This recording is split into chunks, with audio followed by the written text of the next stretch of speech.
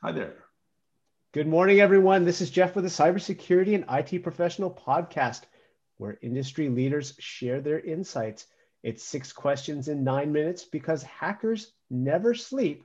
So let's roll. Question number one, Dr. Cohen, can you tell us in a few sentences who you are and what you've been doing lately? Oh, well, I'm just a guy that, has spent most of his lifetime in cybersecurity. I got a good education. I've been working in the field for a long time as a consultant. I've done a lot of research. I've done a lot of development. I have patents. I have lots of experience in lots of companies. I've done consulting at every level from the minutia of the technical stuff up to the, top level executive decision making in large global enterprises. Wonderful. So right before we got started, we spoke about how coronavirus has very quickly changed our landscape within the cybersecurity industry and within most parts of our businesses these days.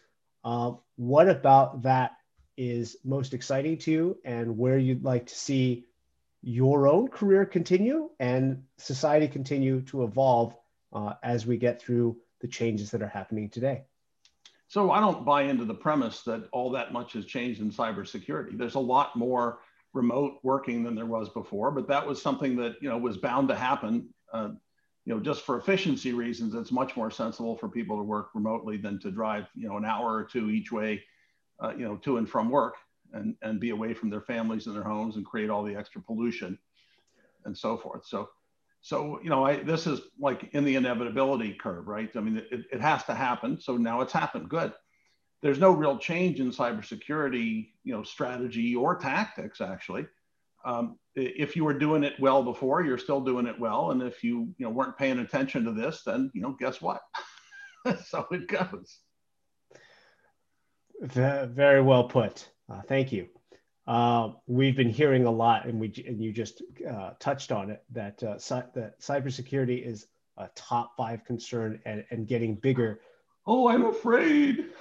And getting bigger as we speak because of the remote work and the necessity to lock down things in ways in greater capacities than they were before. What does that path look like to you, and what does that mean? I don't buy it. You don't have to lock things down any better than you did before. You have a higher volume of information coming in from different places, but so what? You used to have a higher volume coming in a different path.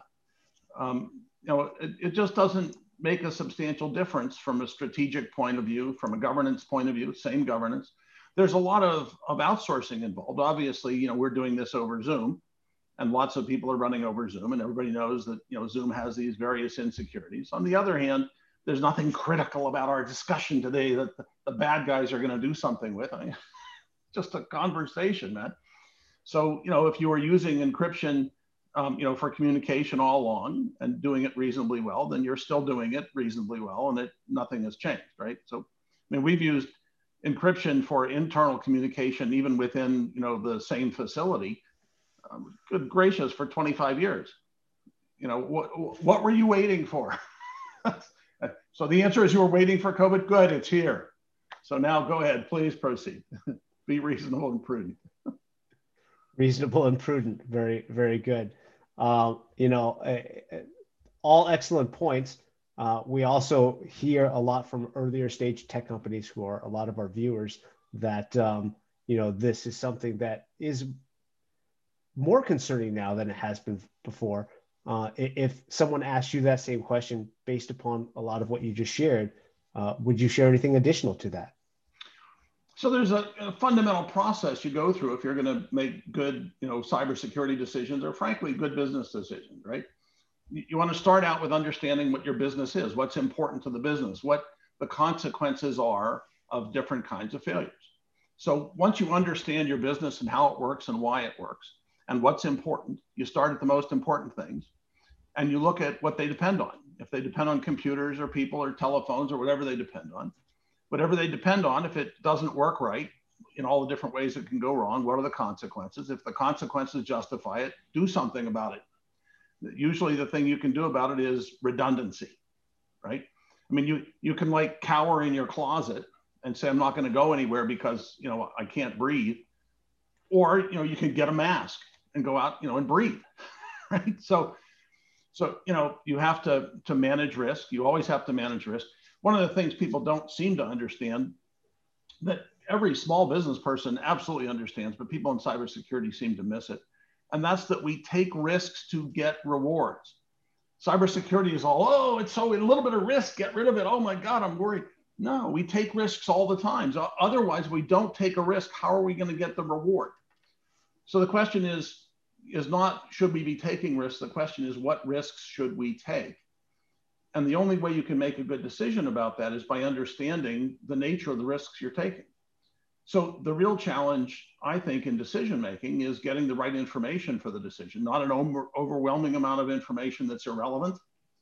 Not how many packets hit your firewall every day that weren't legitimate. Oh, packets hit my firewall. Please give me a break, okay? How about, gee, I couldn't have that critical meeting that was there to make the sale that I needed to make in order to make, this quarter's, numbers. And as a result, I'm not getting investment next quarter and I'm going to have a real trouble getting, how about I have a quarterly go to angel meeting. I run a company called Angel to Exit. And we have a quarterly meeting with 60 presenting companies and hundreds of investors. Well, if that meeting doesn't work, that's not a good thing. So we have redundant internet. What it costs, like $100 a month. Oh, I'm going to spend $100 a month. It's not a hard decision.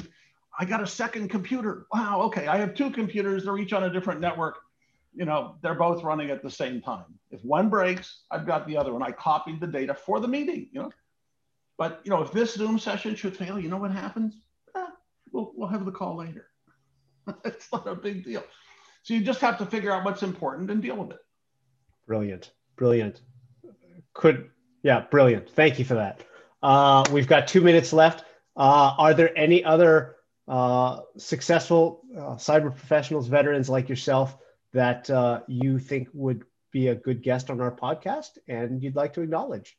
There are lots of them. One of my business partners in Fearless Security is Chris Blask, B-L-A-S-K. He also works at Unisys. I don't know if you've had him on, but he's a great guy. He's fun. We talk about this stuff all the time. And it applies to the rest of your life as well, right? You're walking across the street, you can get hit by a car. So maybe you should look both ways, or just take a chance, jump out in front of stuff. Who cares? So he's very, awfully good. There's some fantastic, folks out there. Dan Bloom has done a lot in security architecture and talks about it a lot. He's very good at it. And Doug Simmons has done consulting in this arena for a very long time. He used to run the consulting practice at Gartner. Before that, he was at Burton Group. I know him from Burton Group. They're awfully good. But the truth is, there are a lot of really good people, right? The folks at Tech Vision Research, outstanding, right? They really know what they're talking about. They dig in deep into the technical issues. So the real issue is, when you're talking about getting experts, to help you with things, what you want is people that know different things so that you get different perspectives, right?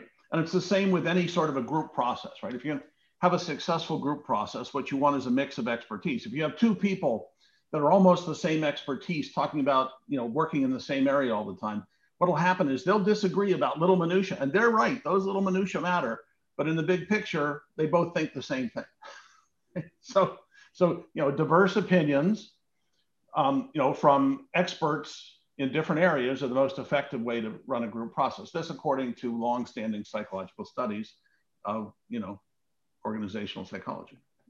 Diversity in thought. What a concept. Thank you, Dr. Cohen. We're gonna finish off right here. Make sure and check out more episodes and insights from the Cybersecurity and IT Professional Podcast. Again, my name is Jeff. Thank you for being here today, and be well. Thank you, Fred.